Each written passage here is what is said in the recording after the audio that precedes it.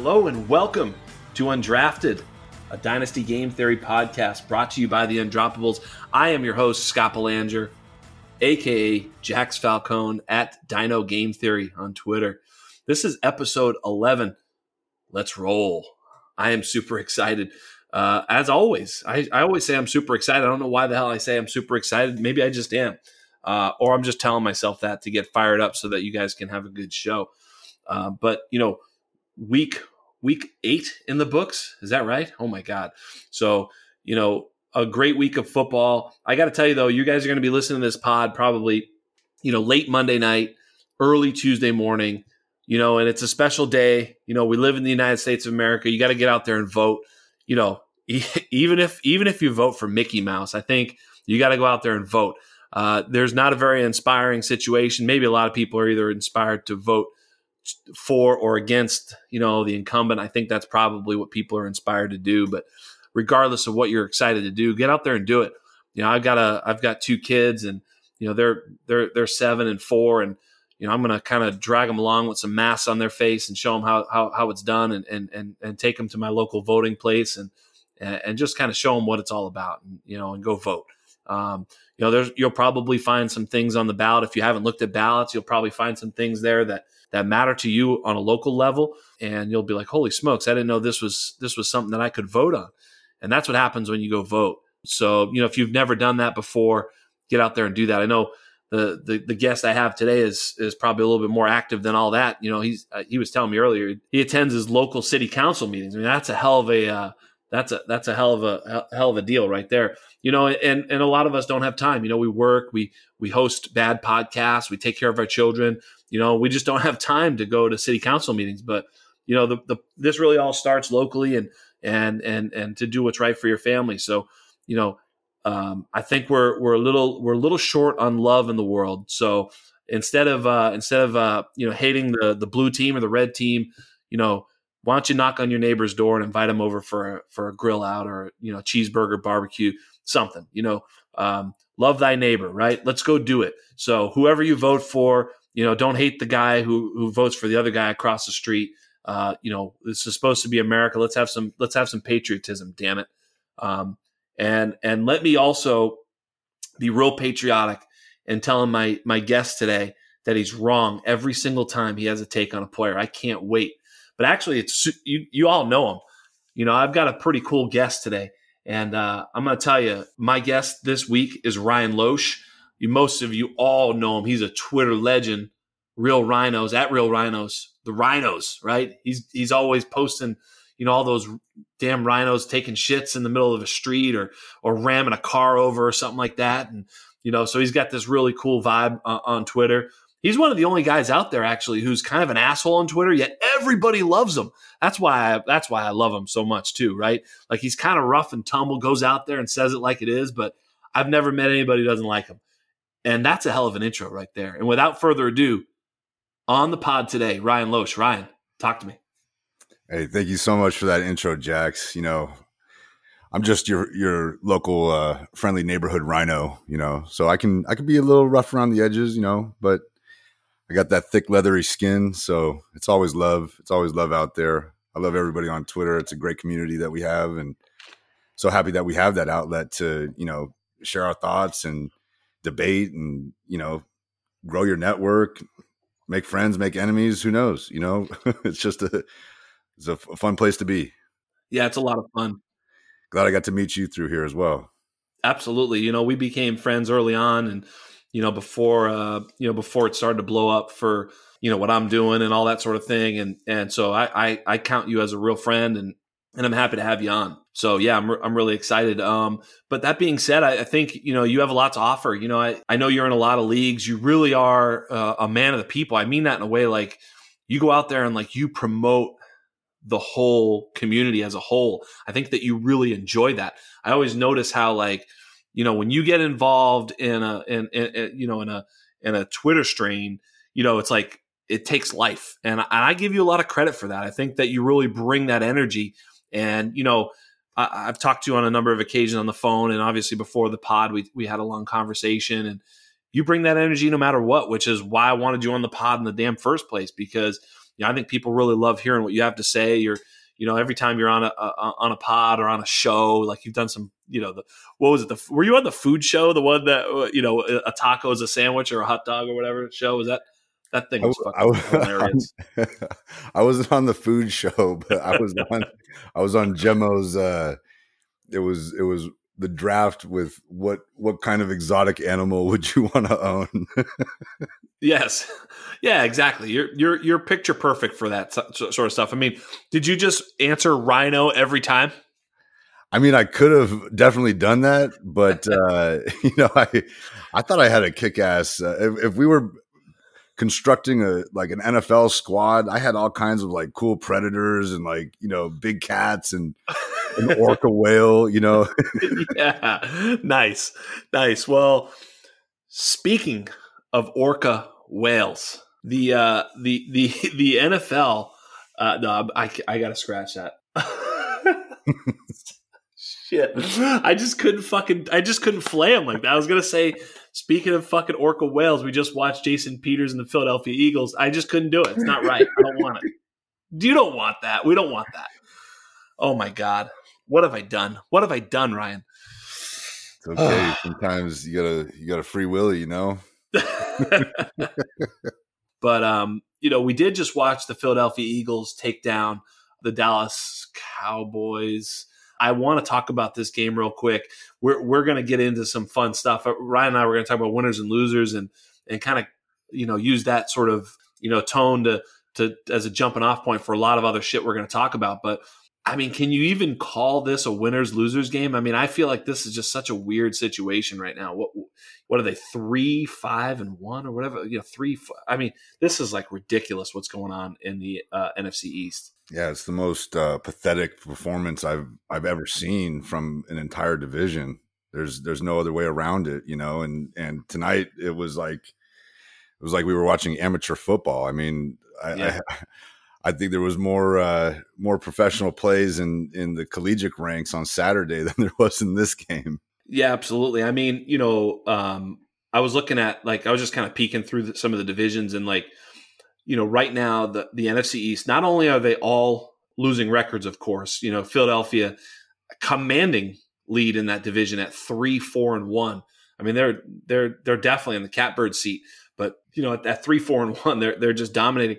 But they're also, their plus minus is -19, which is best in the division. And I mean, you look at the NFC West, and every team in that division is over or 500 or over. And plus 35 is the worst worst team in the division. So all of them are so much better than any of this team. I mean, it's just I've not really seen this in a long time. And with the division, with the playoffs expanding to 7, it really couldn't happen at a better time. So that hopefully a deserving team will kind of make it in this year. It'll sort of feel like this bullshit team that gets in from the NFC East will sort of just be the 7th one, and then the real 6 will be in, right? Yeah, I'm looking forward to that because you're right. Nobody in that division feels deserving to even make a playoff spot right now.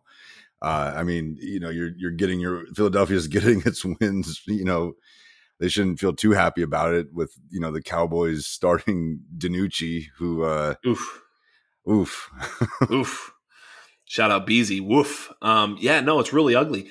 I mean, Dallas, I mean, wow. I mean, I was all over Dallas this year. I've got a ton of Amari and CeeDee Lamb, even Gallup, Zeke, Jarwin, now Schultz. I was drafting Dak. This offense was definitely going to be awesome. And it was. We were so right. And could it be any worse? DiNucci was I swear, man, it looked like a high school quarterback out there where they were just calling 3-step drop and the only patterns available to a 3-step drop, little ins, little slants. It was really embarrassing. It's sad. It's sad for our fantasy teams. I had to bench CeeDee Lamb this week and it didn't feel good, but it was the right call. Yeah. I didn't play him anywhere and I have him everywhere. So yeah, of course I'm not playing him. I mean, I talked a couple of weeks ago. I forget who was on. I think it was, I don't remember who it was when he went down, but we were talking. I said, it's probably just take the volume and turn it down to, from what Dak was doing to what Andy Dalton will do to 80%, turn the volume from 10 or 11 down to like 7 or 8. And it's with DiNucci, it's like, I mean, it's zero. It's nothing. It's just, you can't count on any production whatsoever. So they need to get Andy Dalton back, which sounds crazy. But also, I floated this last week. I mean, Jameis Winston, Ryan Fitzpatrick, can they make a trade? Like, this is, here's the thing is they actually can win this division, which is flipping crazy. They're 2-6, but they can make the playoffs. And honestly, are you telling me this team, I mean, look, they're not going to win the Super Bowl with Jameis. I'm not saying that, but like, they can't make noise with this offense. I mean, maybe they get a few defensive players back. I don't know. Their defense is just so horrid. Obviously, they're going to get smoked in any playoff game. They probably should just tank. Here I am talking myself out of it right away, but it's just such a shame with this offense, right?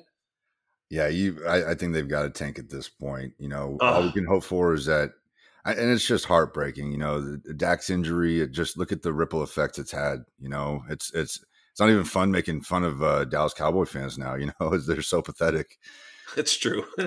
So it's just, it takes all the fun out of it. But yeah, I was with you, man. This was such an exciting offense. You especially in redrafts. I was drafting a lot of this offense, and it's just sad to see what they've become, and it makes you realize, boy, you can't predict injuries, and it was a freak injury, but I just can't help but think what a terrible year poor Dak Prescott has had, starting with the debacle of the salary negotiations breaking down, and, him not quite getting the number that he wanted. And then you're seeing, Pat Mahomes breaking sports records with his 10-year, $500 million salary, that extension he was given.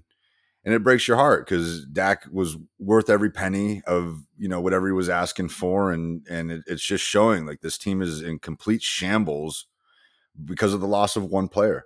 Yeah. I mean, and really they were being held together by thread.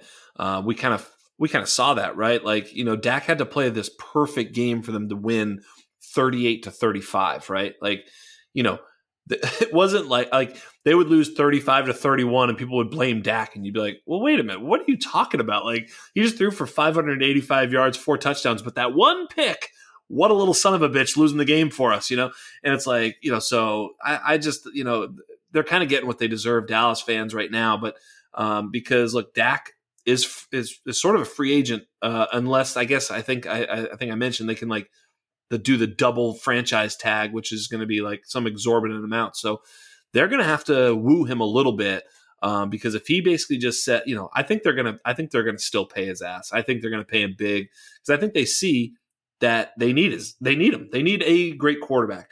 No team. I mentioned this last week. No team is going to really win in this league unless you have outstanding quarterback play. And speaking of outstanding quarterback play, let's get to some of the winners. And let's start with Seattle. They certainly seem like a winner right now. The way they're playing, they won a big division game. They really needed it. They kind of ran away with it. And then, a little bit of garbage time from Nick Mullins. They were up 30-7, I think. And they kind of played a little prevent, and, all of a sudden, there was some garbage time. But other than that, they kind of steamrolled them. Russell Wilson to DK Metcalf is kind of amazing. DK is now superhuman, and this is unbelievable. So Seattle kind of comes away big winners. They're 6-1.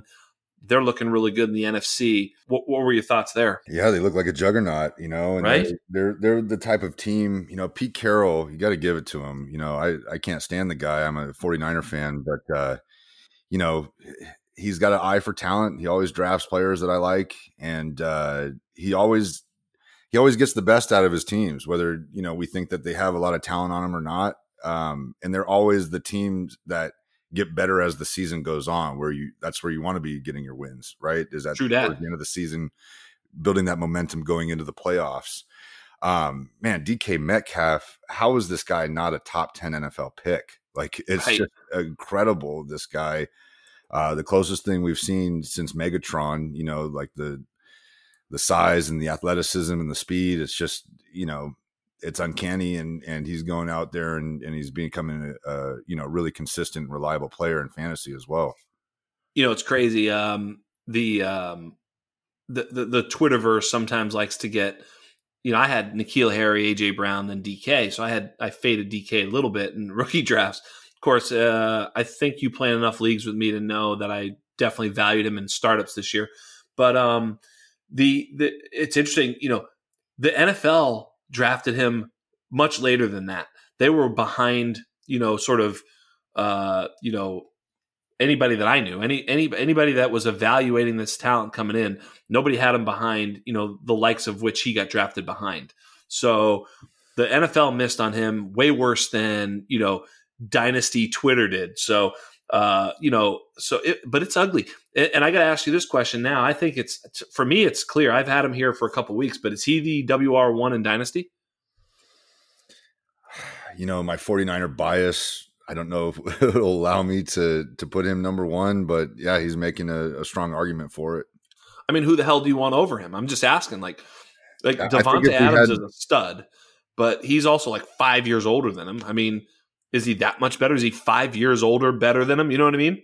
I mean, when it comes to Dynasty, I like him young. I'm always trying to get my team younger, and so I build in the value of younger players just based on what we've seen, the sample size that we've seen earlier in their career, and where the trajectory goes. So it's like that's kind of how I've evaluated it. And up until Dak went down, I was considering CeeDee Lamb up there. I know that during rookie drafts, when he started, when everyone was hot for the top 4 or 5 running backs this year, CeeDee Lamb all of a sudden became a value right in the middle of the first round.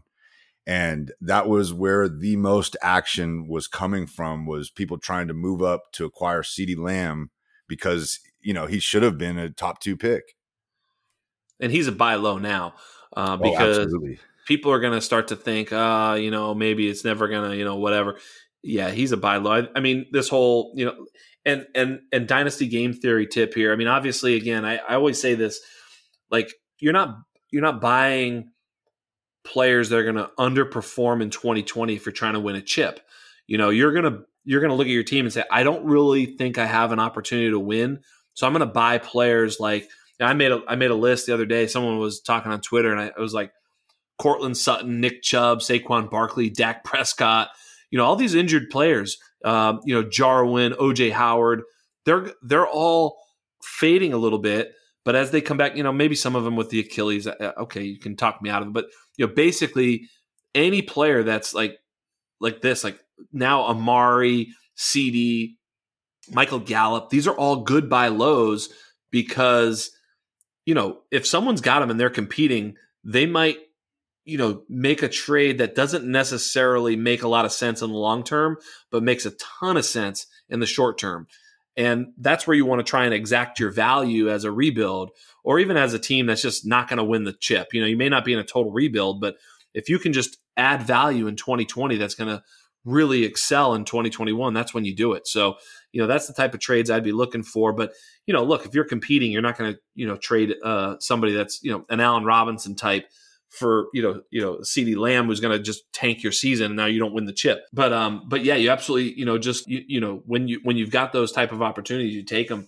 If I were a rebuilding team, I'd be looking to have all those guys because they're going to score you 0 fantasy points. Sutton, Dak, all these guys are going to score you nothing. Saquon, that's a perfect rebuilding team because then you get the first pick, you get all these picks, and you come back with all these guys, and you're loaded next year immediately. So it's a good way to rebuild if you can sell anything that you've got and upgrade it, so to speak, to these types of guys. Yeah, I see that formula work year in, year out. It seems like a pattern, really.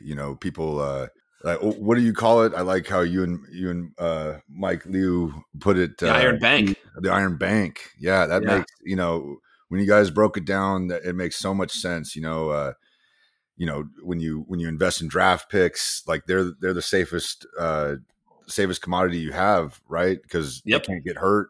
They're only going to accrue value the closer that you get to rookie drafts. And so, that made a ton of sense. And, I agree. I personally think, I come from the Bill Walsh standpoint. I'm trying to rebuild every year, regardless if I'm in last place or if I've, defending champion. Like I treat every year as a rebuild. I'm always trying to, you know, you're trying to find those guys, you know, just before, just after their breakout, you know, to acquire onto your team. I hear a lot of people talk about wide receivers, and you know, you've mentioned that, you know, with startup drafts is investing heavily in receivers because they have greater longevity usually in their career, right? Running backs are, you know, they're in the highest collision. They're basically getting into car wrecks every play because they're, you know, the miles per hour coming from the linebackers and you know, that they're going, you know, 15, 20 miles per hour each side. So you get a 40 mile per hour collision. Their careers aren't going to be as long, right? So you're really only investing in running backs through their rookie draft. And if you're lucky, you get, you know, the Hall of Famers that are able to extend their careers, you know, to a decade plus. Right. But, you know, with wide receivers, I kind of go the opposite way. I'm always looking for the value in rookie drafts, like, you know, finding Devontae Adams back in 2014. I got him, I think, in the 3rd round, you know, when he was coming out of Fresno State. And I like to spend low at rookie drafts, usually with, other than CeeDee Lamb this year. I'm kind of more on the dart throw side when it comes to rookie wide receivers. And I don't mind, you know, paying top dollar once they've shown themselves on the NFL field that, okay, they, you know, they're able to compete at this level. So that's kind of my MO, is I usually overpay for wide receivers once they've broken out, and you know, try to acquire the young running backs as they're coming into the league. And you don't always hit. You know, I like to consider myself a you know, running back whisperer of sorts, but you know, even I get them wrong. You know, I thought Rashad Penny was going to be a tremendous player, and Rashad Penny might be a good player. We don't know. You know, I mean, he's been hurt and it's been kind of hit and miss, but you know, I think you know, the one thing that we don't know, and I you know, my brother and I were talking about Rashad Penny because we both kind of liked him, and we just wondered, you know, we were kind of reading the tea leaves as he was a rookie, and you know, they started using the words like playbook, you know, and we wonder if he's just, I mean, this is speculative, by the way, I'm not saying it, but maybe he's just not a smart kid. You know, maybe he's having a hard time with some of this stuff. You know, there are knuckleheads. I'm not saying he is one, but we don't know who the knucklehead is. Like, you know, if you were to hang out in a room with JT, Swift, CEH, Akers, and Dobbins, one of them is probably a moron. I don't know which one it is, right? Like, one of them you're like, holy shit, that dude, you know, right? And one of them's a Mensa guy, and you're like, that kid is smart. I don't know. That's not on the player profiler page, right? Like, I mean, you know, and it's not really the judge, but you know, and sometimes it's football smarts too, and passion and drive and all these other little things, these intangibles, and you know, who knows? You know, it's kind of the Jamarcus Russell thing. I mean, that kid could throw it, he could play, but as soon as he got a contract, he was done. Like, you know, I've heard the Michael Lombardi stories about him where he was just mailing it in completely, had no desire to practice. And how do you know that? I mean, you know, you can, you know, there's some stories, and that's what I try to uncover some of that stuff, you know, as much as possible, and listen to some of the guys that know, you know, guys like Lance Zierlein and guys who are at the Senior Bowl, guys who are like, you know, investing their time to sort of be around these kids. Mm-hmm. But even then, you know, you'd never really know. So it's hard to say, but yeah, I mean, he just might be a knucklehead, but now he's a knucklehead with an ACL, and you know, so the chips are stacked against him. But that kid was electric in college, obviously, but also when he hit the field for Seattle, he made big plays. So you know, it's a lot of circumstance. You know, there's always a simple formula. It's basically talent times opportunity equals production, right? I mean, it's kind of simple, and situation to some degree, obviously. And so it's basically those three inputs. You would have thought that being a, you know, end of the 1st round pick, I think with Rashad Penny, it was a confidence thing. I think that, you know, also I'd like to mention that I'm a Aztec San Diego State alumni. So Rashad Penny was very, very close to my heart. You know, it's the greatest running back that my college had since Marshall Faulk. And I thought he put together one of the greatest rushing seasons I'd ever witnessed with his senior year campaign.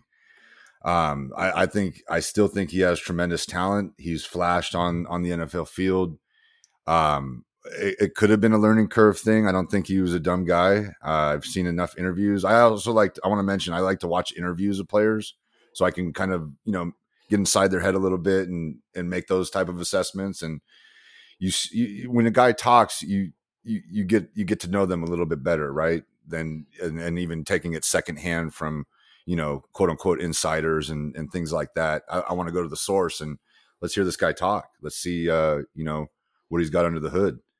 Yeah, and sometimes that it can be a false flag too, right? I mean, in other words, you'll think you figured it out. So I always take those things as, if I'm counting my process, it's like, I build my house on the foundation of the metrics. Just basically taking, the things that are most predictive and sort of stacking them a little bit, and then taking some film and kind of putting that on top. And then some of these things those are window dressing. Those are things that are going to split differences for me. I'm not going to, just heel turn on a player because, he didn't interview very good in this one thing. Hey, he could have been nervous. Who knows? So Sure. A lot of things like that, but I'm with you. You try and get as much information as possible, but I always try to value those things as, that's going to split the difference for me. But there's a lot of split the differences for you. You look at so many things and you say, God, how did I miss this guy? Or how did I get that guy wrong? And you go back and you try and figure it out. And that's what makes you a better player going forward. But,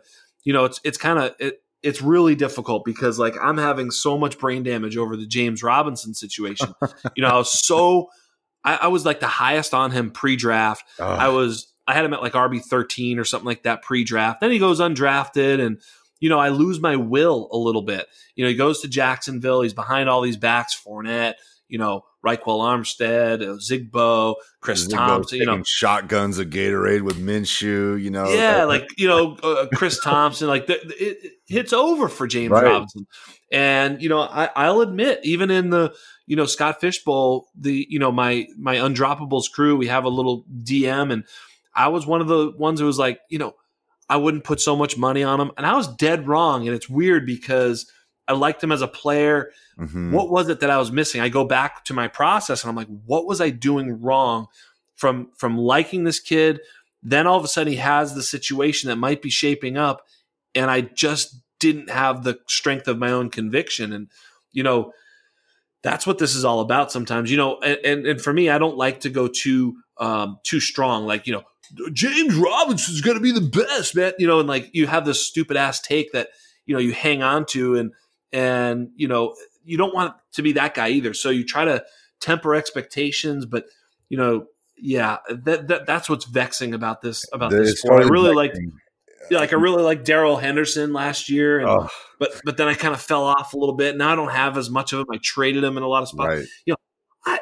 It's just really hard to know exactly what is the right move to make. And that's why you got to play the percentages. You can't always think you're right. You can't always think you're wrong. And you kind of have to just go with, like you said, sometimes it's your gut, and you take all these things, you put them in the cooker, and sometimes you just got to listen to your damn self. You just got to absorb all the metadata and just trust that your brains and your guts can somehow sort out all that information and push you in the direction that you need to go. With James Robinson, boy, that one hurts because I'm a Leonard Fournette truther, so I own a ton of Leonard Fournette. And he was poised for a huge season in Jacksonville, and they really did him dirty the way they cut him, 2 weeks before the season began. And so, in Dynasty, as soon as Leonard Fournette got cut in all my Dynasty leagues, everyone was swooping up a Zigbo and James Robinson or whoever. If I had left Raquel out there, because I wasn't cuffing Fournette for whatever reason. But it's like, yeah, I enjoyed James Robinson's tape. He was obviously, an uber producer in college and high school. And, he's got the small school that he's dealing with. So it's like, strength of competition was a concern, and goes undrafted. But yeah, he looked good. He popped on tape. And it seems like with the athletic measurables, it seems like the burst score is becoming like kind of the one athletic measurable that you can hang your hat on. Cause I don't think he's particularly fast in a straight line speed or, has great agility, side to side movements or anything, but he just has that one cut and go. And boy, he really pops. And it's funny cause as quickly as he got nabbed up in Dynasty, people were still not believing in redraft. So I ended up getting him everywhere in redraft and nowhere in dynasty, and I'm so frustrated because of it. Yeah, I was very much the same. Actually, it's kind of interesting that you say that because I was all over him in some of the redraft leagues I'm in, and you're right. It's just funny how it is, But you mentioned the burst, and he kind of ran slow, and you see that on film a little bit. But you're right. You're just looking for something elite, something to stand out, and he was a workhorse in college. Of course, he went to a small school, so it sort of drowns out some of that production, and you mitigate it to some degree because if a guy goes out and puts out unbelievable numbers for Mary's School for the Blind, it's like, oh well, how good is he, right? Well, he may be great. I mean, he did do everything he could at that school, but that doesn't spell as much predictability as if he did that versus Clemson and Alabama and all these great teams, right? So it's hard, But you looked at the kid, and he's got that perfect body size, that 5'9", 5'10", 220, and he can. You're right. He was very bursty. He could jump like a crazy person. So I mean, obviously, tons of leg strength and quickness. He was pretty agile, and he was strong as an ox, and that shows up on Sunday, right? He's able to withstand contact and continue to make plays, and so he's been great. And we've had a lot of questions on the pod. So I guess while we're here, I'll ask you, right? So if you're betting the field versus James Robinson, you've heard this question. I know we talked. The field versus James Robinson, who is going to lead the Jacksonville Jaguars in touches game 1 of 2021? It's going to be James Robinson. That's an instant call. There we go. It's an instant call. And the reason is because when I look at the 2021 draft, you've got the 2 elite running backs, Travis Etienne and Najee Harris at the top. And I think that Jacksonville has such a bad taste in their mouth drafting Leonard Fournette with a top 4 pick that they don't want to invest any more draft capital or potentially get some type of, entitled running back that, just thinks that they're going to walk into a contract extension. The interviews I've seen with James Robinson, he is a humble family man. He knows what opportunity he has. He's very articulate, and he's doing it for all the right reasons. He loves football, and he's just relishing in the fact that he's been giving these opportunities, and I think Jacksonville's buying into that. They're a franchise that, wants to keep things on the cheaper side, I think. And who knows what's up with them? Like, are they moving to London at any point? Like, that's always been like speculated for a long time. Like, if anyone's going to move, over the pond, it's going to be them. Shabi Khan, he owns one of the Premier League teams. He owns a stadium over there in London. So, who knows what type of like financial burdens that's going to bring if they do need to move to London or what have you. But that's all speculation. In the next, definitely by 2021, I'm going to say it confidently that James Robinson is the featured back on the Jacksonville Jaguars. They love him. We love him. Top 3, top 4 fantasy running back producer this year. He's only getting better. He's active in the passing game. He's fast enough, and he's hard to bring down. So he looks like a bell cow featured back, and I want to buy him for as cheap as possible anywhere I can, but his price continues to go up every week. Yeah, those days are over. You're buying him for the iron price, as we like to say, right? He's definitely not a cheap buy right now, but. Hey, look, I picked the field, and it's not because of anything I don't like about James Robinson. I've stated it a few times. It's just I'm dubious. If he hangs on, he's going to have to hang on tight, is all I've said. And so far, he's hanging on real tight, and I love it. I hope he has a 10-year career. I hope he gets a second contract. I hope he breaks the bank. I hope he's awesome. There's no negativity in what I'm saying. It's more just that reality of these guys don't usually stick. One of the best corollaries I could give you is Philip Lindsay. Maybe it'll be 1 or 2 years, but usually they bring someone in. And I mean, I watched Denver. I think Philip Lindsay's probably a more, impressive back than Melvin Gordon when I watched that team play. But for whatever reason, they felt like they needed to bring in that guy, pay him money, and play him ahead of him. I don't get it, but so it isn't what I would do. I would definitely, if I were the front office of that team, I'd be like, sweet, we found a guy who we can pay nothing, who's going to start at running back for us. 100% he would be. So let me be clear. 100% he would be my 2021 touch leader for game one, unless I somehow found someone, better the same way I found James Robinson, which is unlikely. So yeah. So I'm with you 100%, but I'm not sure it will happen just because of the way that the NFL works and all that sort of nonsense. So I'm dubious, but I also think that's what I'd do. Some other winners, obviously Pittsburgh beating up, Baltimore was a huge win. I was really impressed. I thought the other big one for me was, Buffalo and Miami. So Buffalo beats New England, and that was a game New England needed to have. It was really entertaining toward the end, and Cam gets the ball knocked out of his hand. They were at the 20-yard line. They were going in to score. They might have even scored a touchdown there. I know the highlights kept saying they were in field goal range. They were in touchdown range, man. They were in winning range. They were moving the football right on down the field. That was a tough break for the Patriots because they win that game and everything tightens in that division. They lose that game and it feels like, it was a 2-game swing. So huge win for Buffalo, huge gut punch for Cam Newton. Miami wins, huge gut punch for Patriots. Yeah, I don't know what to say about that game, really. I didn't see much of the I was on the road for most of the day, so I didn't get to catch too much of the highlights. But yeah, New England's they're in a weird place right now. It's like Cam's not quite playing at the level he was playing at the beginning of the year. I don't know if that's a injury issue, confidence issue, what it is.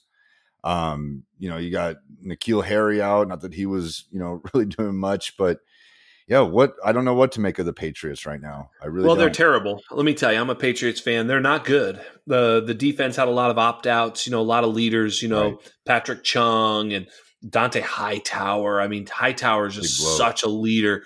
I mean, he is, he was getting a little old, but all evidence would say that he was going to have another good season and be another just stalwart of that defense.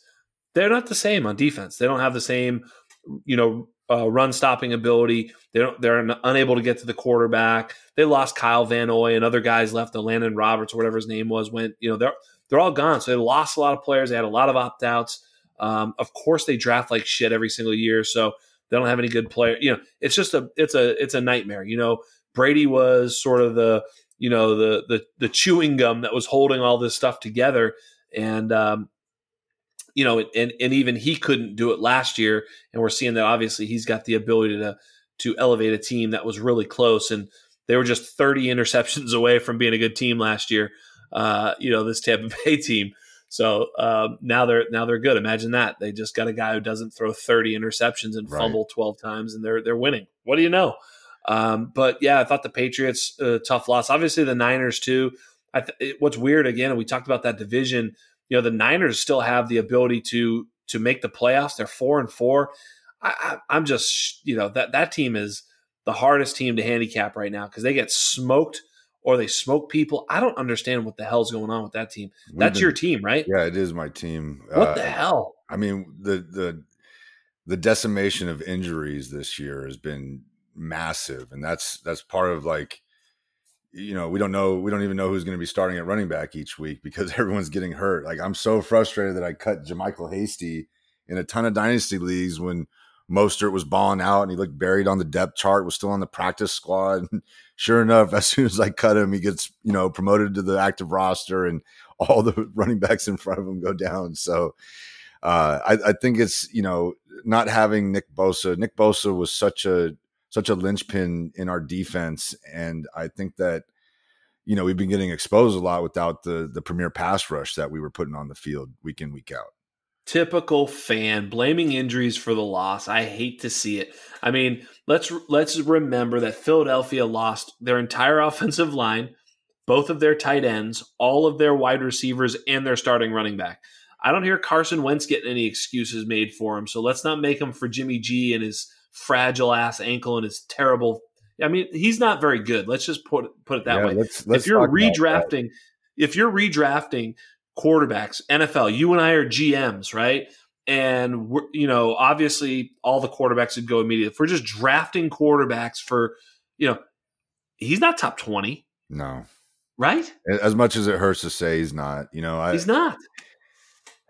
You want that quarter, like we were talking about it today, my friends and I, and you want that quarterback that has the ability to make plays when the play that's ran begins to break down. That's what Pat Mahomes brings to the table. That's what Aaron Rodgers brings to the table. And Jimmy G just doesn't seem to possess that. He is a system quarterback. He's very accurate, when he's throwing short and intermediate throws. And he was even accurate last year throwing deep throws, but he doesn't have the powerful arm. He can't make, he can't drive the ball in. He throws a pretty ball, but yeah, he's like a deer in the headlights when the play breaks down and he's got to improvise. And, we've got a lot of outs in his contract. So it's going to be interesting to see, like the quarterback crop in the next 2-3 years is going to be tremendous. Correct. Tremendous coming out of college. So, a lot of the guys that are playing in the NFL right now, like you're saying, if they're not top 10, top 15 caliber, they're going to get replaced very soon. Yes, sir. It's funny you say that because that was literally where I was going. So you're hitting it perfect because I was just about to say, as a dynasty, signal, what we should be looking at right now is be careful and maybe even trade those quarterbacks away. Like I'm nervous for a lot of these. First of all, you look at the group of Brady, Breeze, Ben, Rivers, Ryan, even Rodgers to a slight degree, but that's about, am I missing any of the old guys, right? So those guys, that's 6 spots that are going to, maybe in 1 year to 3 years are going to be replaced. Maybe Rodgers plays longer, of course, it's possible. Certainly maybe Ryan too, although I don't know if he's earning the ability to say I'm playing till 45 or 42 or 40, right? He might get replaced not on his own volition. So you look at all those quarterbacks, and then you start looking, Haskins has already been replaced. How long does Teddy Bridgewater and Gardner Minshew last? Daniel Jones, Drew Lock. So a lot of these quarterbacks that I think we're seeing that, may feel a little bit like, oh yeah, they're good now. That's a lot of them. However many I just named. Is a lot. Now, when you look at the top, look, Mahomes, stud, not going anywhere. Russell Wilson, Kyler Murray, Lamar Jackson, Deshaun Watson, Josh Allen, interesting. Dak Prescott, obviously Herbert and Burrow. The next guys that I'd throw in there right now would be Lawrence and Fields. I think that's where I'd have them because they're going to be playing, and I think they're going to be good. And then guys like Carson Wentz, Ryan Tannehill's been playing like a stud.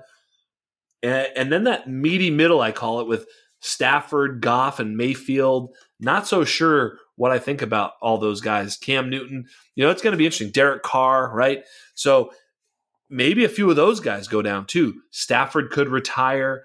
I don't know. So they could replace Jared Goff in a year or two when his contract becomes something they can get rid of. So I think I agree with you 100%. And with, this quarterback draft in 2022 and even 2023, I'm not as familiar, to be honest with you. I'm about 1 year out usually. I'm not a Devy player. I'm kind of I scout 1 year out. That's about as far as I can go. Although when you do that, you start to hear about and know about a little bit further out. But what I understand is 21, 22, and 23 look to have a lot of quarterback talent. So, if you're rebuilding, that can be a good way to do it. Sell your quarterbacks that are in the meaty middle or worse and go ahead and get yourself some future first, because those could be the players that are going to take the place of those guys anyway. Yeah, I think we're approaching the place where there's going to be an oversaturation of talent at every position. So With that, I anticipate a lot of turnover at every position. So that's, again, why I want to identify the talent and the producers, but I want to also get them as young as possible, right? Like, Yep. that's always my philosophy. And so, and being able to move on from a player and still get, a quality return from them.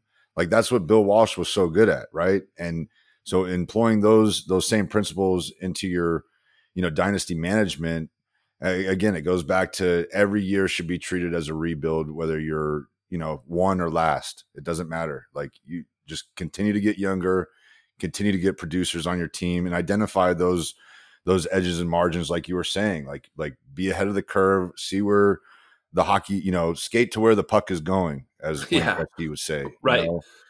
And you hit it right on the head. Like, I was moving Jimmy G. Luckily, a lot of my dynasty leagues are home dynasty leagues, so I'm playing with a lot of Niner fans. So it's always easier to get more value out of individual Niners than it would be otherwise. Well, that's actually a little pro tip too, is like, I mean, you're playing with a guy and he's got the Dallas Cowboy as his avatar, the big star. You're like, oh boy, here we go. I'm going to offer him Zeke, you know what I mean? And you're just going to kill him. So yeah, always know what your co-owners or co-managers out there are, who their favorite teams are. Beasy actually said that he looks at other leagues they're in with them and see types of trades they've made or transactions or whatever. And I'm like, man, that's gangster. But it's true. Like, whatever information you've got is helpful. So let's get to some of the good stuff. We're gonna ask Ryan a question. You ready for this one, homeboy? I'm ready. Is Dalvin Cook the RB1 in Dynasty today? Are you really ready? I'm ready. My body is shaking. I'm so excited for the answer. Lean in a little closer. I'm ready, baby. Tell me. Dalvin Cook is the RB1 overall in Dynasty. That is so strong. I love it. That hot take brought to you by the Undroppables Fire Takes right there, baby. I love it. So, I mean, look, whoever knows me knows I am like the biggest Dalvin Cook guy. I've got him everywhere. It was a great week for me because I have him in a lot of spots. And of course, if you had him, he scored like 40 or 50 in some spots, like depending on scoring. I had someone tweet me today and they showed me like that he scored 100 in their league or whatever. I'm like, whatever cool scoring that is. He scored 100 in that league, but I was like, okay, good. But like, he had a great week. It was fantastic. He is so good. He is so awesome.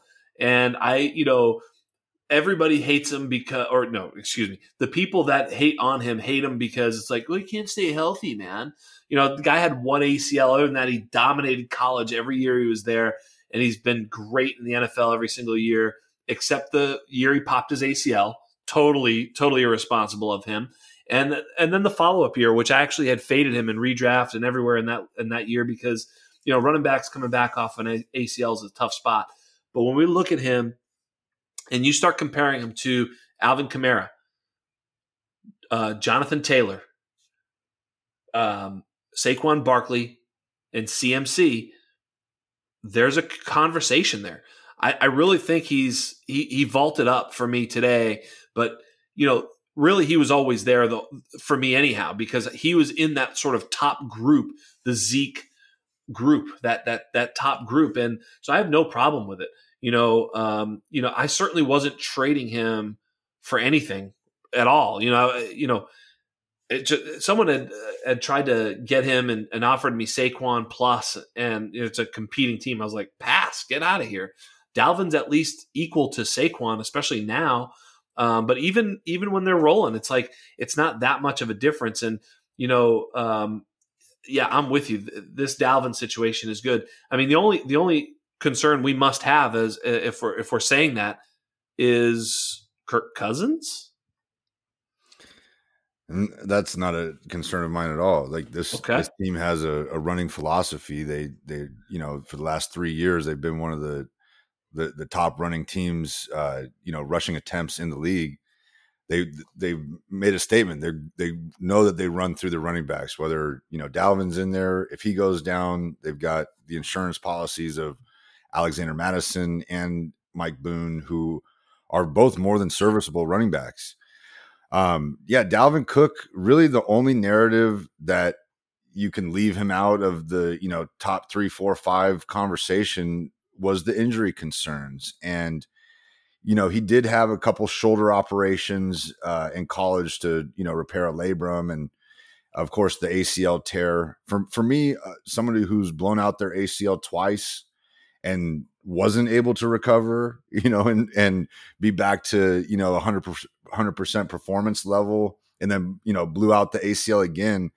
It's really, really difficult to come back from major injuries. It's extremely difficult. And so for me, I'm always looking for the clean bill of health when I'm investing in players. I want the clean bill of health. I want a clean bill sheet, because you never know. You never know what these guys are made of.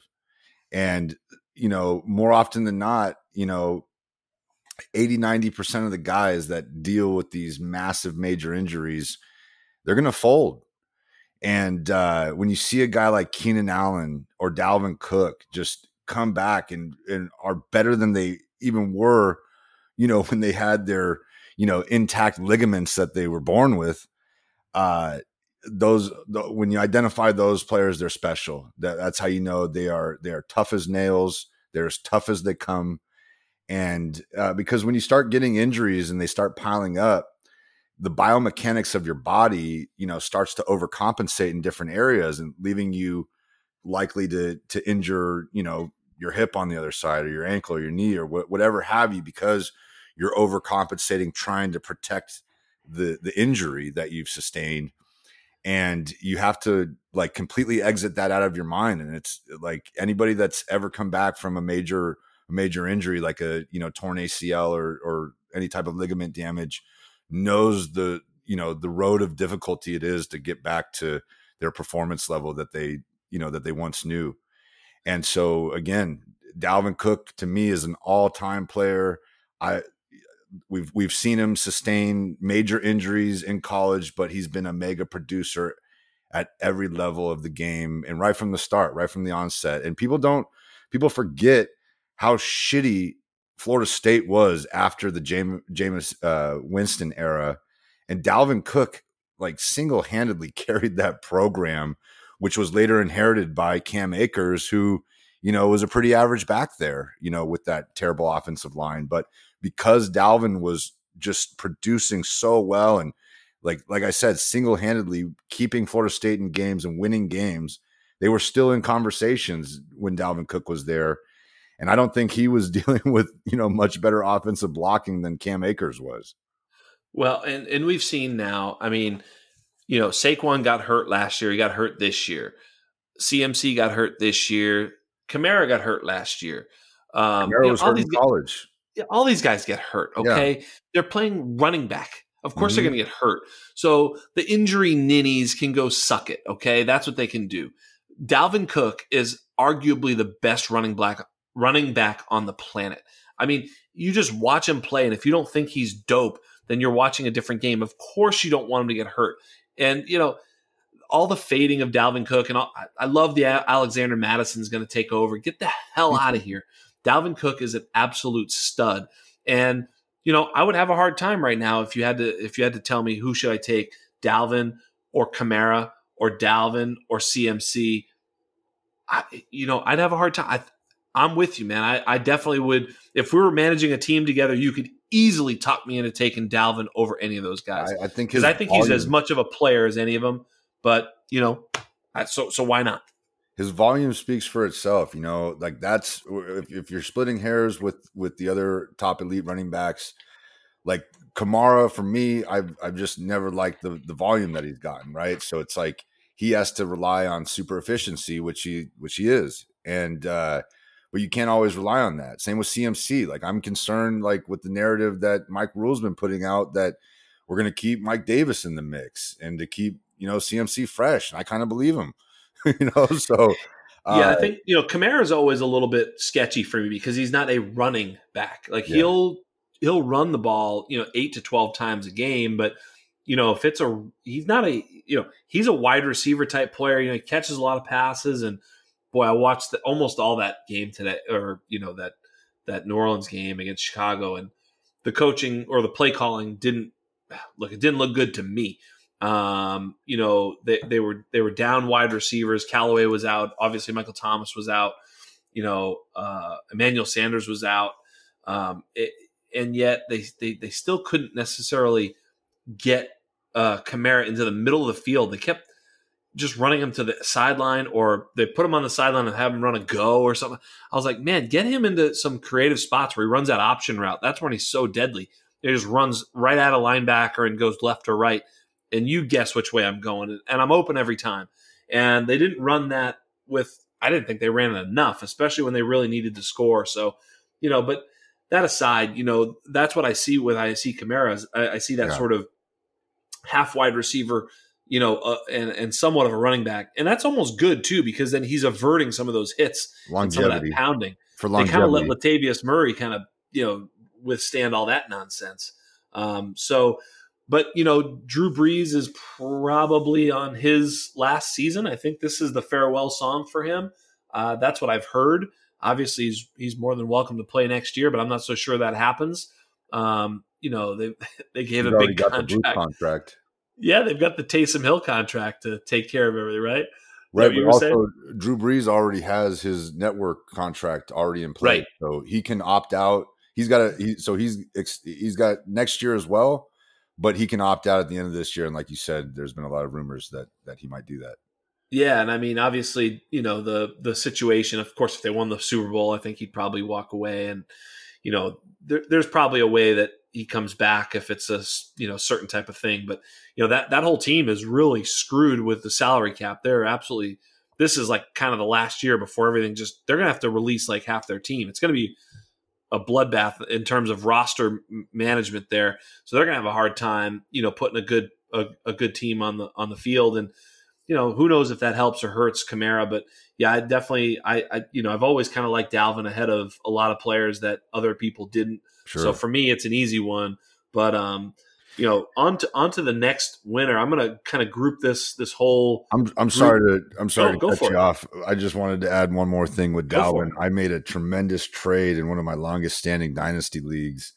I had the number 2 overall pick, and I'm one of the biggest JT truthers on the planet, and so me and you both. As much as I tried, I wasn't able to obtain the 101, who also had another JT truther that wanted him. So it was left with the decision of CEH or I ended up flipping the 102 for Dalvin Cook, Mike Boone, and I think like the 202 or something. And so it was a fantastic day for the Rhinos. Yes. That's actually a great lesson right there. Like, the guy drafting CEH is hoping with that pick that he drafted Dalvin Cook. Like, what else is he hoping for? What else? Right? Like, oh my God, I hope CEH is as good as fucking the guy you just traded him for. What are you doing? So yeah, absolutely. That's a great trade. I mean, obviously, I'm not trading, a player of that ilk for that lone pick. So great trade. But a lot of guys will, because there's that, it's that black box. It's that CEH is going to be the number 1 running back overall. I mean, he's going to be CMC, but on Kansas City. And, our imaginations are allowed to go wild. And we've seen Dalvin Cook before, and he's only awesome. So forget about him. And you just want a younger version of that, I guess. And like the newer or the newer toy of that. And when the offer got presented to me, I immediately flipped on, the CEH highlights and then the Dalvin highlights right after. And I'm like, my God, Dalvin is just so much more explosive. He jumps off the screen, he's just incredible. He's a much better football player than CEH. That's not even a conversation worth having. Right. But here's one worth having, and I'll ask it this way. So there's 2 winners. Again, we see them just keep putting it together, and I kind of group them together, but I'll ask first. So it's basically, the Justin Herbert, Mike Williams, Keenan Allen, and Joe Burrow, Tyler Boyd, and Higgins. I mean, T. Higgins. That whole thing is working. Mm-hmm. And if you're rostering Mike Williams, Keenan Allen, or Boyd or Higgins, you're feeling great because they're tied to this Herbert Burrow train, and that train's not going anywhere. And if Lynn keeps coaching the Chargers, they're going to keep giving up big leads and keep giving up a ton of points. So Herbert's going to have to throw for 60 minutes a game to even lose by 7. So, but I got to ask, Herbert or Burrow in Dynasty, who you got? I think you know which direction I'm going. I'm going with the pedigree of Joe Burrow. I was a believer from, in fact, his junior year at LSU, there were some, even though his stats didn't even compare to his senior season, I saw flashes. I remember telling my dad, we were watching an LSU game when they were underperforming, and I saw flashes of Joe Burrow. I said, that's an NFL quarterback right there. And of course, nobody knew the ascension he would have the following year. And LSU just totally throw, when you think of LSU, you think of 3 yards in a cloud of dust for their offensive play calling. And so it was just like such a shock to see them completely open it up. And so for me, Joe Burrow, I've got him as a top 4 dynasty quarterback. Herbert, boy, it's painful how much Oregon held him back, isn't it? Like he had all the tools. We knew that he could be molded into something. We just sometimes, you get a little gun shy when you have to rely on such like a raw prospect. But he had all the tools there. We knew for 2 years. I remember you were saying, if you say you did the draft, the year before, Herbert might be going 101 in Superflex drafts, but he had an up and down senior season. Burrow wouldn't have been drafted at all. Exactly. But yeah, exactly. I think that, winning the national championship and just the level he was playing on Mars. He was so far ahead of the game last year. And, everything I've seen to this point, I own a lot of Burrow shares, and Higgins. Higgins was actually my wide receiver 2 throughout the entire NFL draft process. And when he went with the first pick in the second round to Joe Burrow, I was like, oh, this is such a slam dunk. And here I am getting him like mid-second round. And I'm just like, this guy to me was so close to, in my perceived value, as CeeDee Lamb. Even I had him ahead of Justin Jefferson. And again, I was just sitting back and waiting because I knew I could. I think that's really smart. T. Higgins and Justin Herbert were both those guys that if you kind of, push the pause button before that whole draft process, and T. Higgins was a stud. He was a can't miss, no doubter, top 3 guy, and you kind of stuck to your guns there. And I think that's smart sometimes. We didn't really see anything that told us anything different, that T. Higgins wasn't going to be good. We just got a little nervous, like we get with every prospect. We got nervous when Dalvin Cook ran a slow 3-cone, and we got nervous when DK Metcalf ran the slowest 3-cone, and we got nervous when, right? We get nervous, right? Because we've been hurt before. Mm-hmm. We don't want to be hurt again, right? I mean, it's true. We get these players and they burn us, Brashad Perriman and Dorial Green Beckham and Kevin White, and the list goes on. So we're always sort of looking for that. And T. Higgins had a little bit of that smell coming off him, right? But really he didn't, because he was awesome from the get. He was always great, but sometimes when they play with these really great quarterbacks, we wonder, was he just elevated from his surroundings? Now, you said something that I'm going to have to circle back to. You told me that Joe Burrow is a top 4 dynasty quarterback for you. Go ahead and tell me your top 3 then. I think I know who they are, but my goodness. I'd have to go Pat Mahomes as my number 1. I'm actually putting Kyler. I'm a huge Kyler Murray fan. I'm putting him at number 2.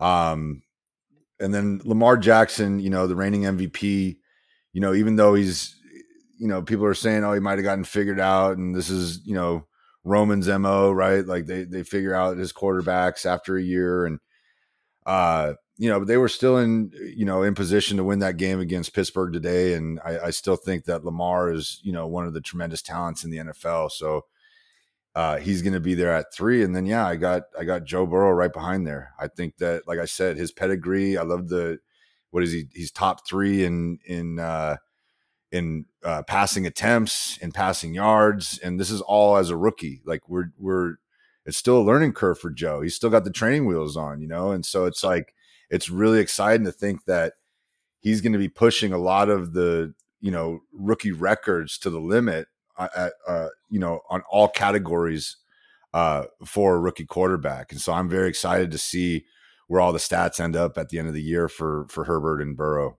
But yeah, so I really like Joe Burrow and I really like Justin Herbert. But when do you think Russell Wilson's finally going to break out then if you have him behind Joe Burrow? I mean, how is that possible? I mean, so Russell's number 5, but again, I have to, put the caveat in here that I have a strong, bias against the Seattle Seahawks. I really try to, I get burned. I get anytime I try to roster a Seahawk, I get burned. And I see. Well, this is fine then. This is great. I love that. That's great. You know what? Take your stupid Seahawks and go shove them up your ass is what he's saying. All right. Listen, I don't care how good he is. Eventually, I don't want to hear any more stories about him. Get him out of my face. I like it. Get him out of here. That's fine. When I see Seahawks on my roster, you become ill. Yeah, I mean, like it feels like there's a stench coming off my phone. It's like I just don't want to even look at them. That's awesome. There's fandom just playing its way right in, and that's what you were talking about. Go with your gut. And honestly, in a lot of ways, it's like this whole Russell Wilson thing. First of all, I think he's like the most. I mean, so for me, it's so clearly Patrick Mahomes and Russell Wilson are the 2 best quarterbacks in the NFL. Like, again, we're going back to that GM thing. If we're just drafting players, to me, it's if I'm taking whichever one you don't take, that's the one I want. I don't even if I have the first pick, that's how good Russell Wilson is. He makes me think, is he even better in a 1-game game? Like for a game for my life, who do I want? Patrick Mahomes or Russell Wilson? It's one of them. I don't want anybody else. None of them. You can have all the other quarterbacks. And I just want one of those 2 guys to lead me in a 1 game that I need to win to save my life. I mean, yeah, you can't argue that, and Russell, he's such a fantastic player. If there's, any Seahawks, of course I despise the team and, the fandom and all that, but it's hard not to root for the guy. He's a tremendous person. You could tell, how much he cares and just his love for the game. It just oozes out of every pore of him. And so, as much as I despise playing against him and he slaughtered us today, it's like you can't help but take your hat off to him. And the funny thing is once those players have gone and retired, you miss that rivalry and you end up, enjoying those players, after their careers even more than you did. No doubt. Yeah. Yeah, no doubt. It's like, I'm a Boston guy. I'm originally from Boston, living in California, of course, because it's more beautiful out here. But, but I'm a Boston guy. And so, guys like Kobe, I hated Kobe, but then, when he retired, I mean, before his death, I was like falling in love with him again because he was such he was just being a great guy. He was great, and it's like Derek Jeter, we used to always hate on him, but it's like, man, that guy just is such a gentleman. He's so nice to everybody. Like, it's really hard to hate him. And Russell Wilson will probably be that guy for you too. I mean, like, you got to hate him because he just tears your heart out. But at the end of the day, it's like, how do I hate this guy? I mean, he just, he smiles at everybody. He's just so nice with what am I going to do? But yeah, that's an aggressive ranking. I have right now Justin Herbert at QB6. And I have Burrow at QB8. And, those guys are really the top 8 for me is really strong, obviously with Josh Allen, Deshaun Watson being the other guys. That 8 is really strong. And, then you start looking at, guys like Dak Prescott and Aaron Rodgers. Obviously, Dak, I think, will be back. And for me, he has to be in that little group. The other guy that's sneaking into that area for me is Ryan Tannehill. They had a tough loss today, but is is Corey Davis, is he real? Is this happening? Is this the fifth-year breakout? Is this should it? I prepare myself? Because like my body is shaking a little bit. I think is it happening? Is this an earthquake we're experiencing? Is that are the faults dividing? What's happening here?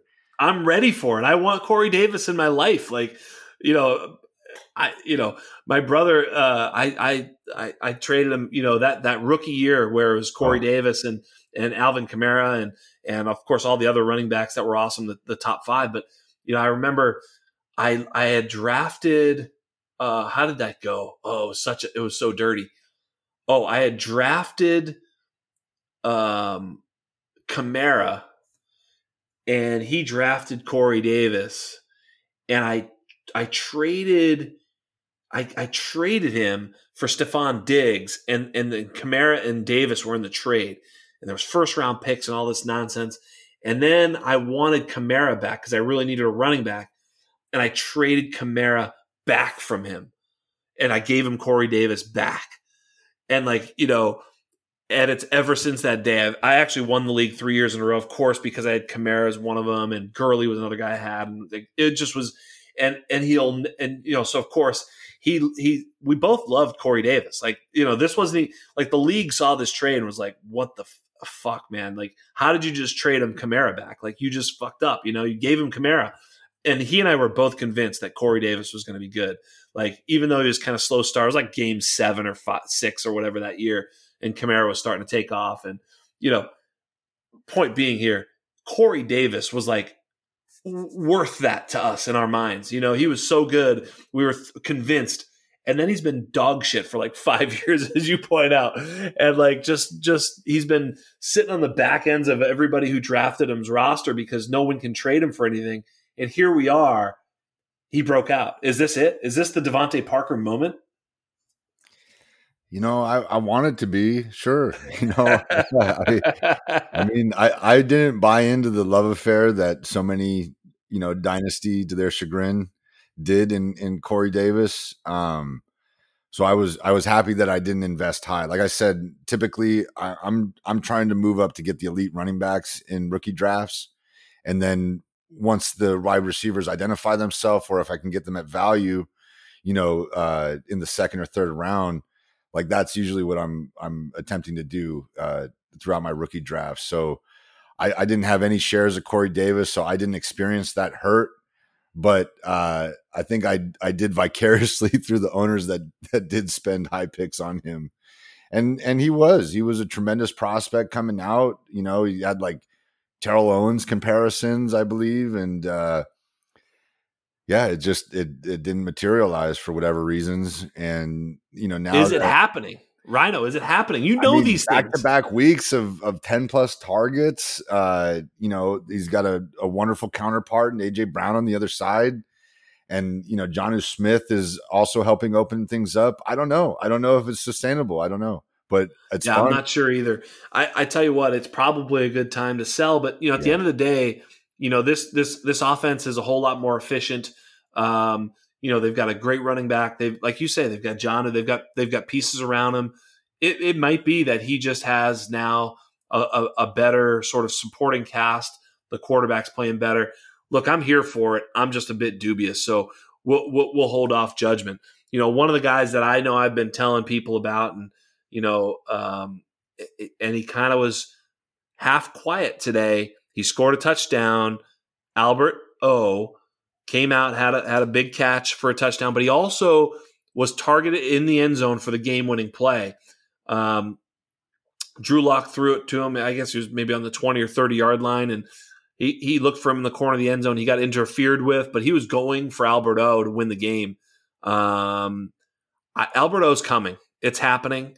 I'm just telling you it's happening. Are you buying, or do you think I'm crazy? I was able to pick Albert O up off the wire heap, the trash heap. Somebody had drafted him and cut him. And usually with rookie tight ends, I usually avoid them because I don't want them to clog up my roster. So again, I'm looking for that, first breakout. Well, luckily enough for me, Fant was hurt. I had Mark Andrews on a bye week, and there Albert O was just sitting there on the wire, and I just plugged and played. He got me 14 points as a filler, and he's always going to have a soft spot in my heart after that. I love when guys come through when you need them, and he's wearing Vernon Davis's number. He's got the athleticism of Vernon Davis. He's an exciting player, and of course, he's already one of Drew Lock's best friends. They were roommates in college, and so of course he's trying to get his buddy the ball, and he's going to be looking his way. I don't know how long Drew Lock is going to hold this position of starting quarterback for the Denver Broncos. They might be looking at a quarterback at the end of the year. Who knows? It's not like they invested a ton of draft capital in him. And he's had his struggles. He won today. But yeah, Albert O is a very intriguing prospect, and they're getting him involved. It's fun. He's coming. It's happening. I'll tell you the league that he's not available in, the league I'm in with you, because he's not available in any league I'm in. That's a fact. Because he is probably a top 15 dynasty tight end for me right now. I don't want any of these, you're going to tell me that Mike Gesicki or Albert O in dynasty. Who you got? I've never been on the Gesicki train, so Albert O for me. I mean, it's crazy. Gesicki, I said it at the beginning of the year, I threw him off a bridge, and there were some people that, thought I was crazy. I'm not so sure that he's going to be a long-term NFL player. He played slot receiver for this team that doesn't have any wide receivers. So if they get wide receivers, does that mean he's going to shift over to tight end? I don't know. I don't know what he is, but I know that he's not a tight end. He's a move tight end, and right now that's something that you've got to. He got 2 targets. I was looking at Gesicki too. He's had 3 games so far this year with more than 3 targets. I mean, what are you doing? He's not an elite tight end. He's just not going to be there. People were enamored with the athletic measurables. He jumped out of the building. He was fast for his size, but he's not really like thick in the lower body. He's got narrow hips, and I think that hurts him in the blocking. When keeping him on the field, and Miami tries to get Adam Shaheen involved, and he was an exciting prospect in himself. A few years ago, but he dealt with a ton of injuries. And then, now with the Tua factor, the one thing about Tua is he spreads the ball around a lot, right? He did that in college. So it's going to be tough sorting out, who is the alpha in that offense. Is it going to be, and that's another thing with quarterbacks. You always have to look, it's not always, okay, this receiver is going to be great with this quarterback or this tight end. A lot of it is quarterback tendencies. Some quarterbacks like throwing it to the outside receivers. Some quarterbacks like throwing it inside to tight ends and slot receivers. And you never really know how that's going to, work itself out until you see it in action. And so we saw the first glimpses of Tua today. He didn't have an overall great game. The defense carried the team to the win. But again, I'm concerned about all the pass catchers on the Miami offense, and if they could be, reliable week in, week out starters for your team, including Devontae Parker. Yeah, absolutely. And, I'm concerned for a couple of those tight ends. I mean, Higbee is another one that I'd be really concerned with. But let's just grab the bull by the horns and talk about, our rookie class. Clyde Edwards-Helaire, JT, Swift, Akers. Are we worried at all? Deep breath. So, after today, a lot of things happened, right? Like I'm gonna, stick to my guns and hold on to JT as until I'm, dead and rigor mortis is set in, and then you could try to pry him from me. So I still think JT is, it's the rookie year. Sometimes you have to, just disregard what happens in the rookie year. You can't put too much emphasis on what happens with rookies in their rookie year. Like some of the all-time greats had horrible rookie seasons, and then they bounced back their sophomore season and were able to put together sometimes Hall of Fame careers. Like Walter Payton was dog shit his rookie year, rushed for, barely over 600 yards, I believe 0 touchdowns, and 3.5 yards a carry. And I consider him to be the greatest running back of all time. Melvin Gordon, he got off to a slow start his rookie year. And so sometimes it just takes a little time to work itself out. I was really discouraged today, in the Colts win that, they found so much success, but man, second half, it seemed like they really relegated JT to third string running back. And so. Yeah, it's not good, man. Obviously, CEH didn't have a big game. Swift, JT Akers played a little bit. He's been on and off. I'm not really worried about any of them, and I tend to agree with you that it's a rookie thing. But at some point, here we want to start seeing, Jordan Wilkins getting 20 carries and JT getting 10 or whatever. That's not good. No. We don't like that. Around these parts, me and Rhino, we don't like that. So especially when Wilkins isn't even being efficient with his touches either. So it's like, Nyheim Hines was efficient, but that's kind of his role. It was really frustrating seeing the lack of efficiency from all the running backs, and then JT kind of, I don't know if he's in the doghouse or what's going on, but it's a bit of a concern for this year, especially, I paid a lot for him in a bunch of leagues because that's how much I believe in his talent. And,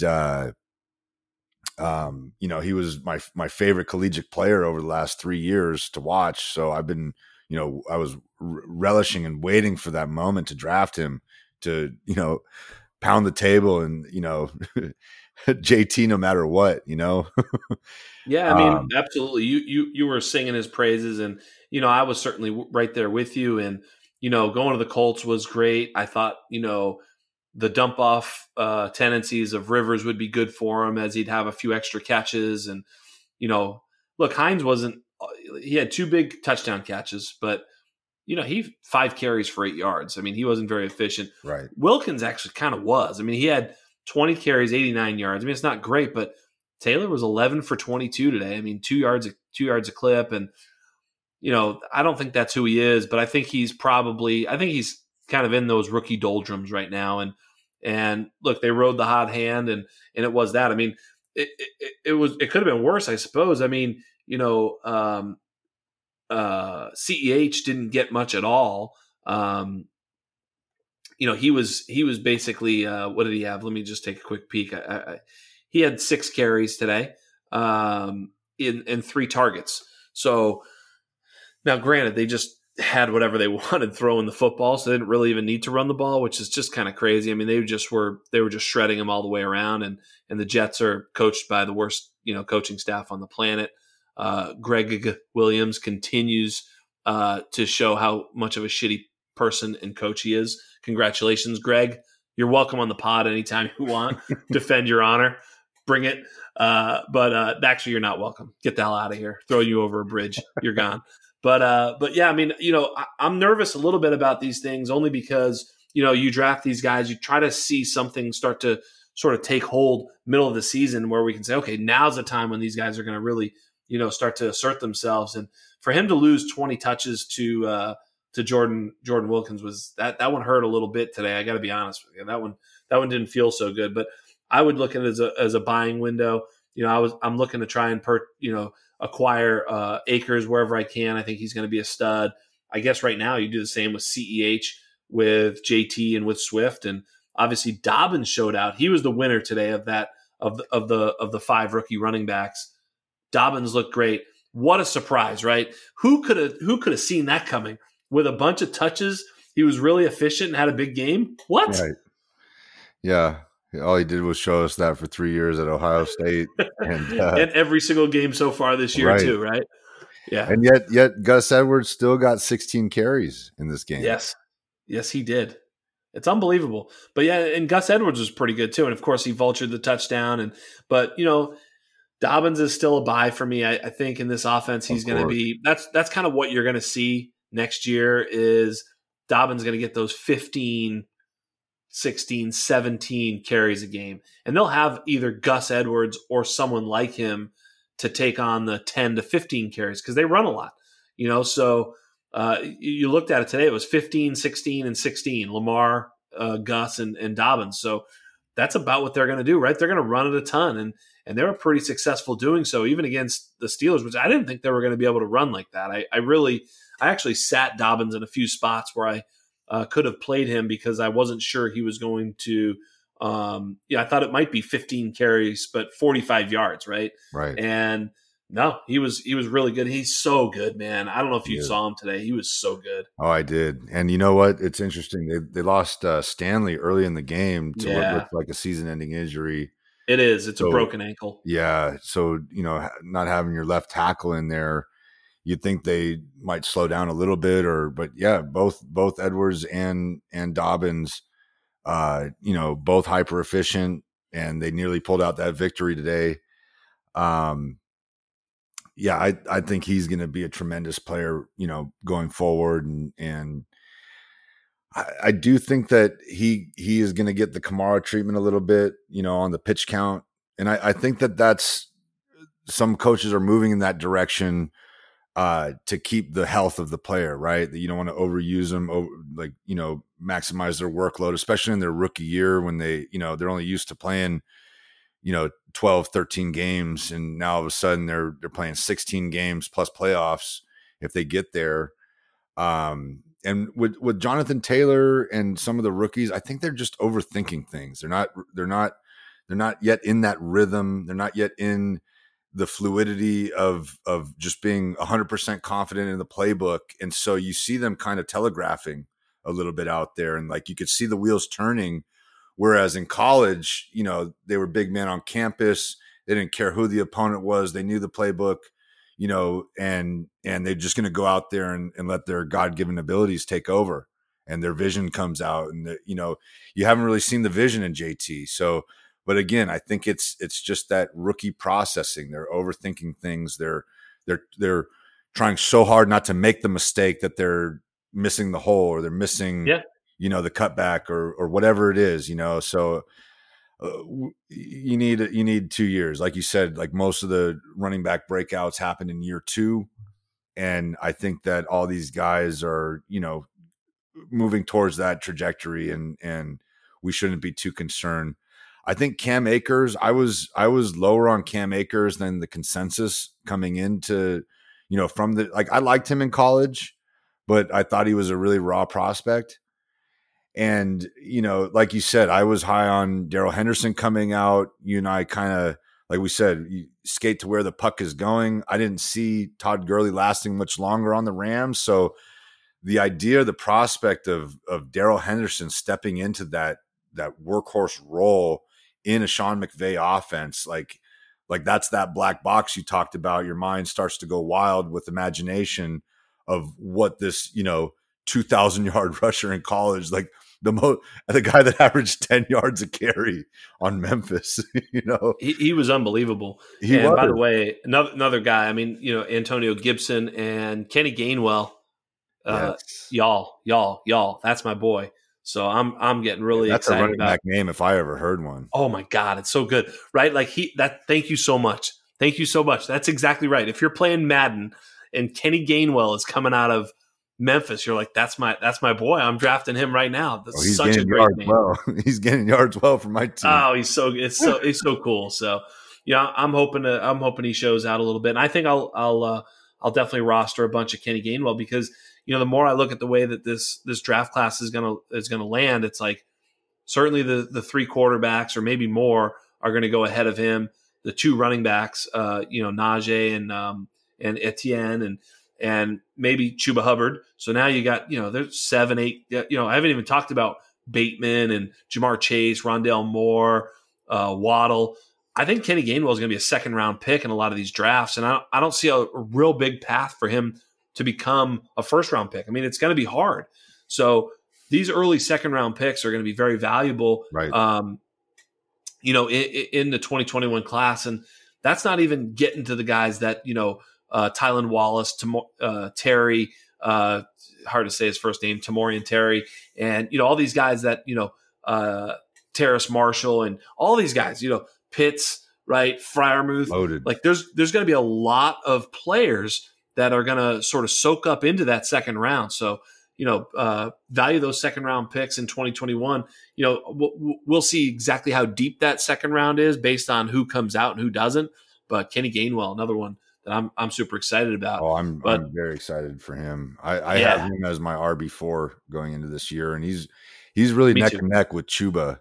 Yeah, Chuba's he's taken a little bit of a step back this year.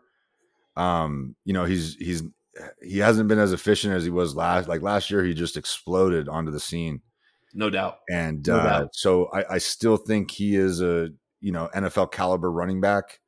And of course, all these guys, like, it depends on their landing spot and the brain trust and the coaching staff to provide them the opportunities to succeed. It's all about the opportunities at the end of the day. You get drafted, that's your first barrier of entry. I think once you get drafted, it's like, or even if you make a roster, you have the talent to produce. It's just about if the staff trusts you enough to give you the ball to see if you can produce or not. Yeah, I'm with you. And so I've got another good one. I'm gonna workshop this with you. It was on the show sheet. Yeah, I looked at my rankings, my dynasty rankings with my undroppables brethren, and I am alone on an island with my tight end 5 coming into the week. And I have been thinking that stud who I have at tight end 5, who none of my fellow rankers agree with me. They have him lower than that. But I'm thinking about moving him up. And here's my question. Is TJ Hawkinson moving ahead of either Mark Andrews or Darren Waller in Dynasty? You may not even have him as high as I have him, so you could tell me, hell no. But he looked pretty good again today. He's kind of the chalk, right? Like, who didn't think that he was going to be a stud tight end? Like, he was drafted, 10th or whatever overall. I mean, this kid is the real deal, and he's young. He's in his second year. Right. Tight ends take a little bit to break out. He was hurt last 22, year. 23 years old. Yeah, man. I'm all in here. I am all in. Yeah, I have no issues at all whatsoever with putting TJ there. Last year I had, he went high in rookie drafts, and I don't usually advise, spending that type of rookie draft capital on a tight end, even when they get tremendous NFL draft capital.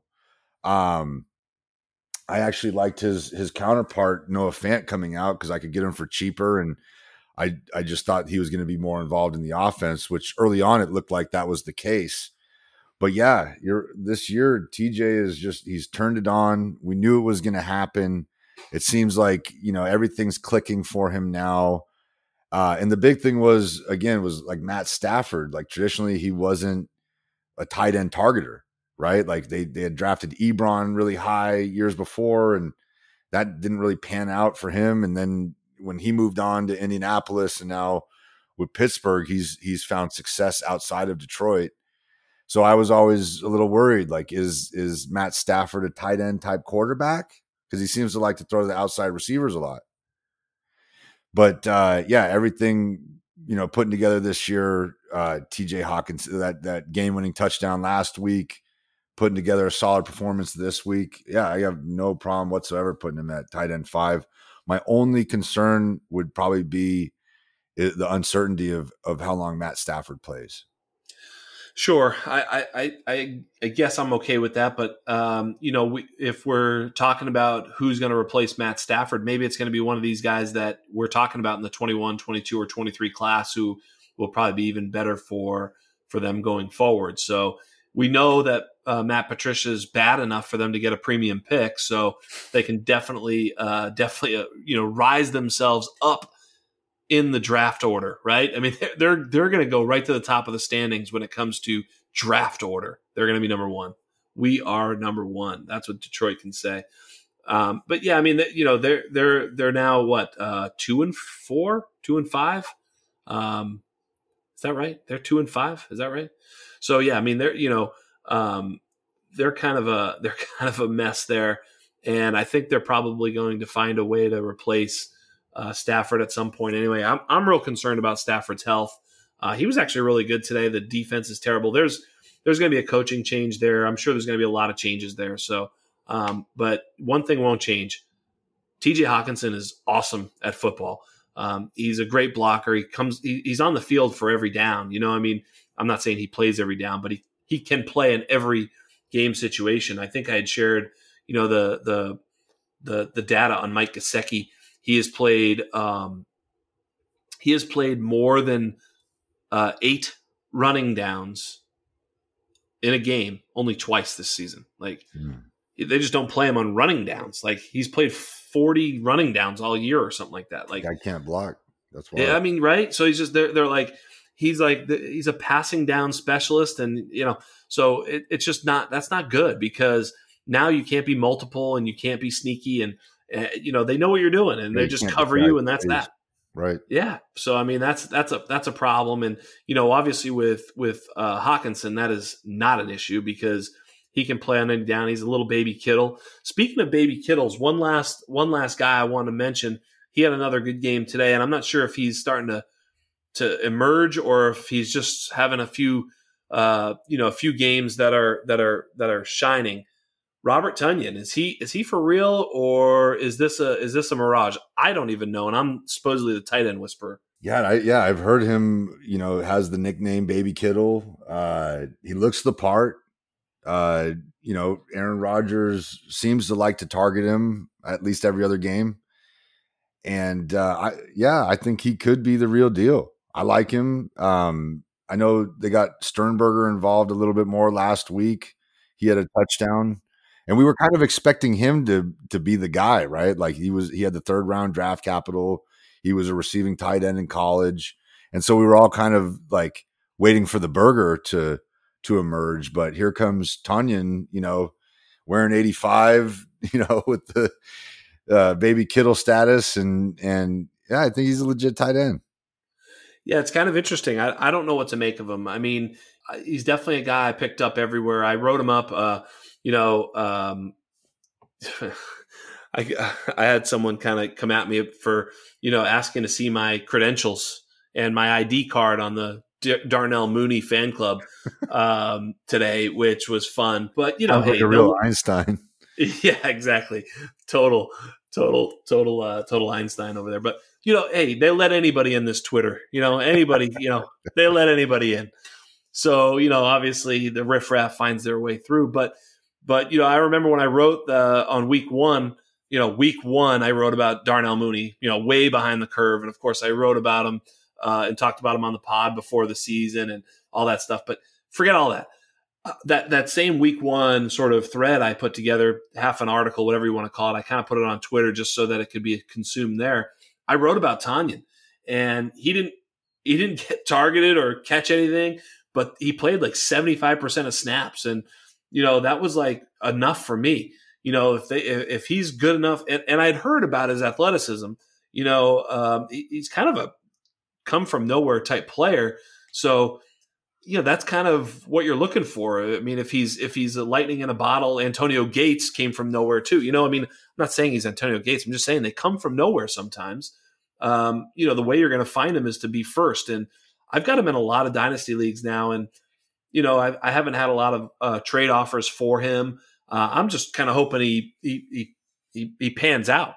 But he looks good. He looks good out there. He moves fast. He's big and strong. Like he kind of looks the part. And Aaron Rodgers, if he likes throwing to him, that's kind of all I need to know about him. Right. And so far for the rest of the season, I think he's a top 12 option. Would you agree with that? I think I would. And, he's definitely serviceable week in, week out. I don't know that I would shell out anything to acquire him if he's already rostered. It's one of those players where it's like you feel great about it that you got him for free. But as far as like giving up any type of draft capital or even moving him for another player, like you said, we still have to maybe see a little bit more. Is it a flash in the pan just for this year? Or is it something that we can count on moving forward, year in, year out? He's young enough to, if they want to keep him in the role and position he's in now, they can certainly do that, the Green Bay Packers. But, this coaching staff has a way of doing things that we all don't understand from time to time, so No doubt. No doubt. Anything could change with that team. Yeah, I'm not gonna go out and actively buy him or anything. But if I was able to pick him up off the waiver wire like you were, yeah, I'm going to keep him and see what happens. Yeah, and he's one of those guys that I think, there's a lot of trades like this. Like, I don't go out and often trade for a guy. Hey, I want to acquire Tanyan from you. Let me see what I can give you. It's sometimes difficult to do, but what I always like to do is try and, create a trade where there's a few pieces going each way and, try and find out what the Tanyan owner is looking for, and he may not value him as well. And you sort of find that out by going back and forth with a few offers. So, but Tanyan is a player that I'd like to acquire because, he may, hey, you may be talking to someone like Ryan who is not as enamored with him. Not to say that you're not in on him, but, it wouldn't be that hard to get him from you, it sounds like. And I kind of feel the same way. It probably wouldn't be that hard. So, if there was a trade where something else is happening that I like, I might throw him into that deal to sort of get what I want. And so if you're kind of getting what you want out of a deal, but you're also adding Tanyan, that could be a nice deal. And that's always been a big strategy of mine is, kind of put some of the other guys in there that you might want and make a trade that sort of behooves the other manager. But, on that note, we're running up against it. I mean, I could talk to you all night. We literally talked for almost an hour before we even got on the damn thing. So you're just a ton of fun to talk to. But, tell the people, if you will, where they can find you on Twitter and what else you may or may not be up to that you might want to share with the peeps. Yeah, you can find me at Real Rhinos, RYNOS. I'm actually working on a new fantasy platform called Squad. It's not going to be ready for a couple of years. Pretty big project. But essentially, I want to, bring some deeper metrics into your gameplay where, you click on the player cards and you're able to see all of the advanced metrics and, athletic profile, all on their player profile, all on their player card.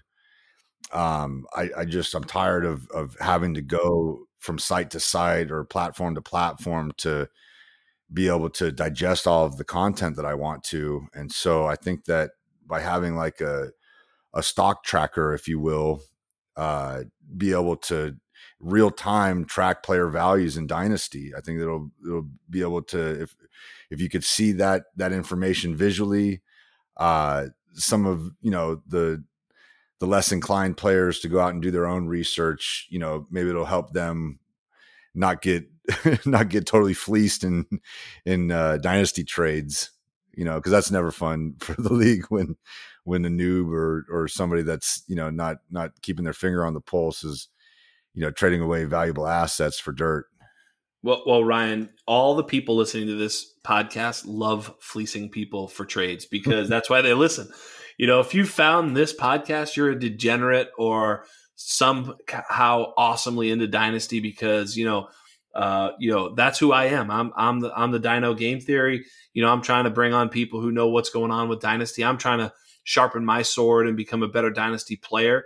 And, the hard part is sometimes talking about it, and this pod, I work real hard to try and make it a fun pod to listen to and to try and bring some value. And, I love what you're doing with Squad. I mean, you obviously, you and I have talked about it in the past and, I think your idea is right on the money and, execution will be where you rise or fall with this thing. And, obviously I wish you the best and I've already told you I'd help you in any way I can, but, I'm not necessarily the guy that's going to turn that ship and make it launch. You're that guy and I know you're doing everything right now. So, as that becomes available, I think it's going to be something that's a game changer for sure. If only you had $1 million, I mean, what money can buy you because that data is very expensive, and if you're going to curate it on your own, it's very expensive. However you're going to get it, whether you purchase it or develop it, it takes either time and manpower or money to purchase. So it's a lot of work. And if you're doing it longhand and trying to put it all together with blood, with sweat equity, it's not easy. So I'm totally sympathetic, with what we're doing over at the Undroppables. It's like we run into those same things and, we've got a huge group of guys who are, basically all volunteers. I mean, some of us have some ownership stake in the Undroppables, but ultimately we're all kind of there to do it on our own and to make something of it. So it's we get it, man. We totally understand how hard it is. We've got a back end tool coming, and unless you're invested in, that's the hard part. So keep shouting about that vision. I know you'll push through. Well, that's the great part, about being plugged into this community. It's one of the greatest communities I've ever been a part of, the fantasy football community on Twitter. And one of the great things is you've been on here for a couple of years now, just like I have, and my network has grown tremendously, and my acumen and my knowledge for just how to approach, year in, year out, what to do, and it's ever growing. And there's passionate people like you and I, and there's no shortage of it. And so that's why you're able to find, people are overwhelmingly helpful in this community, and we're all thirsty for the content. We're all, we want to be on the laser edge of information anywhere we can. And so by doing these things, I think it allows us, to really have our ear to the ground, our finger on the pulse, and hopefully we can win some championships along with it. Yeah, absolutely.